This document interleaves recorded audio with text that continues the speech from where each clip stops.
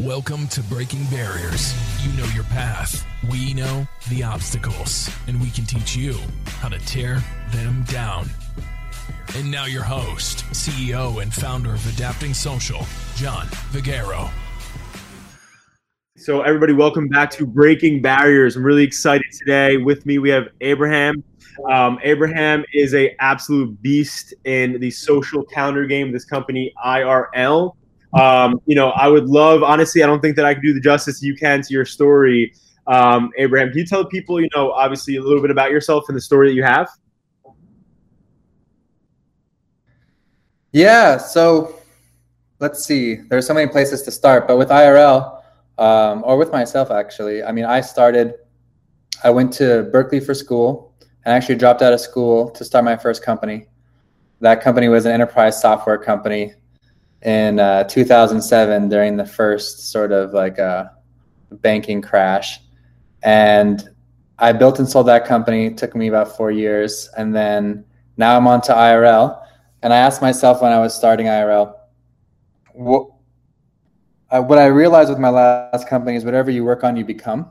And so I asked myself, what do I want to become? Because whatever you work on influences you as much as you influence it. And so for me with IRL, the entire mission is to increase and drive connection across humanity. And so leveraging a tool that has been used for literally thousands of years, the calendar, bringing it into the modern age, to the mobile social era, and something that really roots us all and brings us together. I love that, man. And what would you say, so diving right in, what would you say, is there somebody in your family that's an entrepreneur that motivated you to want to start this and start on your own? What was it that motivated you to get going and get the entrepreneur bug? Yeah, so my father actually moved from Egypt when he was in his early 20s with no money and didn't really know how to speak English. And he made it. He came to America. He started out as a simple man just trying to make it, and eventually made a restaurant and then made a handful of restaurants. And I grew up with this belief that anything was possible by seeing my dad come from nothing and being able to make his American dream. And I realized that the American dream is real. It happens every day, and all you have to do is just believe that anything's possible. Oh, that's fire, man. Damn, you almost just took away my ending piece here, because at the end I asked you what your quote is, and I feel like you just nailed it in the beginning of the segment. Damn. So with that said, one of the things that we get asked pretty frequently is what is your daily routine? Do you have a morning routine that you do to kick off your day, set your day up for success? Yeah, I actually do some breath work for about 15 to 30 minutes, and I focus on how I would like my day to go, specifically affirmations. I'm just putting myself and my body into the feeling of feeling good and feeling successful and feeling like the day is going to go both gracefully and successfully in the ways that I would like. But as opposed to thinking about specifics, it's really a feeling. It's just putting yourself in that feeling or that frequency of like happiness and grace. Love it. And so, with that said, a lot of people now, but are you the type of person, are you an early riser? Are you somebody who gets up whenever naturally your body is ready to get up? How do you operate in terms of what time you get up in the morning? So I love waking up early. It's something that makes me very happy and actually helps me get through the day. So for me, waking up early and having that time before anybody needs me to take space for myself is super important. I agree. But I'm not a naturally early riser. I have to push myself. I naturally like to sleep in. So I kind of have to, what I realize is I have to go to bed early, because as long as I go to bed early, then I can get enough sleep. Of course. And I agree with that wholesomely, because again, the second my day starts, I'm slammed in 10,000 different directions. Having that ability to do that yourself and have that alone time is so important, man. So I agree with that big time. Talk to me about funding. One of the questions that we get pretty often too is, when people are looking to raise money, and I know that, with IRL that, you raised, I believe, $3 million in your seed round. Yeah, so we've raised a total publicly of $11 million. Awesome. And so what advice would you give to a startup that's looking to start raising and that wants to dial in, get serious about it? Like, what kind of advice would you give to them? It's a good question. Well, there's a lot that goes into that. The most important thing is you want to raise money to grow something. You don't want to raise money on an idea. So essentially, you want the train to already be leaving the station, and you want to raise money to make the train go faster, right? Right. Anytime you go and raise money and you say, I need your money to be successful, nobody wants to give it to you. You have to make that success and make that momentum on your own, no matter how slow you go. Mm-hmm. One of my mottos is, it doesn't matter how slow you go as long as you don't stop. So it doesn't matter how slow you're going without. Fire. This is fire. But it's very real. It really doesn't matter as long as you don't stop. And so it doesn't matter how slow you're going by yourself or, with a few friends, whatever you're building. But the key is that you're doing it, because investors will invest in people who are going to do it with or without their money, but that money could make it go faster.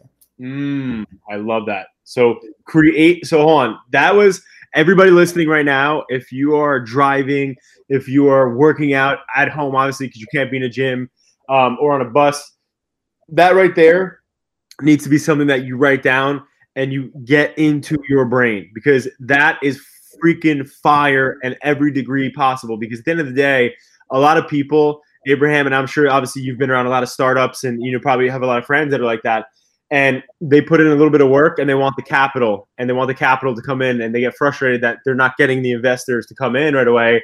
But what you just said makes so much sense. You need to have something that's already working that can just be accelerated in order for it to make sense financially for that investor at the end of the day. So I appreciate you saying that. That's such a good way to look at it. It's a great perspective. Yeah, and it can be really simple to start, right? It could literally be like, for example, I have a friend who's starting a farming delivery business, and his prototype was him delivering watermelons through Instagram. Like, he literally posted like, hey, I'm going to be delivering fresh watermelons from my family's farm today. Whoever wants one, DM me. And what he did is he just then lived his prototype of what an app would be, but just did it himself, just to kind of prove out what does a demand look like? What does this prototype look like? Because he can keep doing that on Instagram by himself until he has enough funding to build a product around it. And the whole route is you don't need something super fancy. There's actually a handful of really interesting startups that have started through Google spreadsheet forms. So there are just so many different ways that you can start. You don't need any money. You don't need any people. You just need some sort of creativity and a simple starting place. I love that. So you spent some time, and my podcast director, my team for our podcast, they did some research, and so we identified that you worked at Google for a little bit, when you were going to UC Berkeley. Yeah.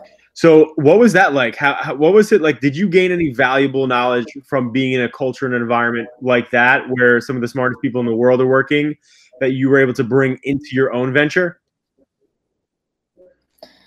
My favorite part about it was the food. I really liked the food as a So the food did it for you. So you had unlimited breakfast, lunch, and dinner there? What was the deal there? Yeah, for sure. I mean, you can eat full meals, and I was in college. So I was going to school, I was starting my own company, and I was working at Google. It was quite an intense moment for me. What you tend to find out about whatever is qualified as the smartest people is there really are no smarter than you or me. They may have, a little bit, they may have spent more time thinking about a subject than you or me has, or they might have an interesting way to approach solving a problem. But at the end of the day, what you realize is we're all capable of doing whatever we want. And there really is, there's no shine to super smart people. I felt that when I went to Berkeley. I felt that when I was at Google. I feel that when I meet some of my favorite people. Is at the end of the day, we're all just humans, and there isn't this magic thing that somebody has that the rest of us don't. The only difference is what we decide to do with what we know. I love that. That's big, man. That's definitely big. Now, moving along here. So, where do you see IRL in the next 2 years? Yeah, so our entire focus is just to become the calendar for the world, meaning for our own personal selves and for businesses. Like, for example, right now, if you want to find your favorite sports team's calendar, you have to go on their website, and sometimes they'll have like a janky schedule up, or they'll like have some sort of thing that says like download a file to put it on your calendar. All of that feels so 90s or early 2000s.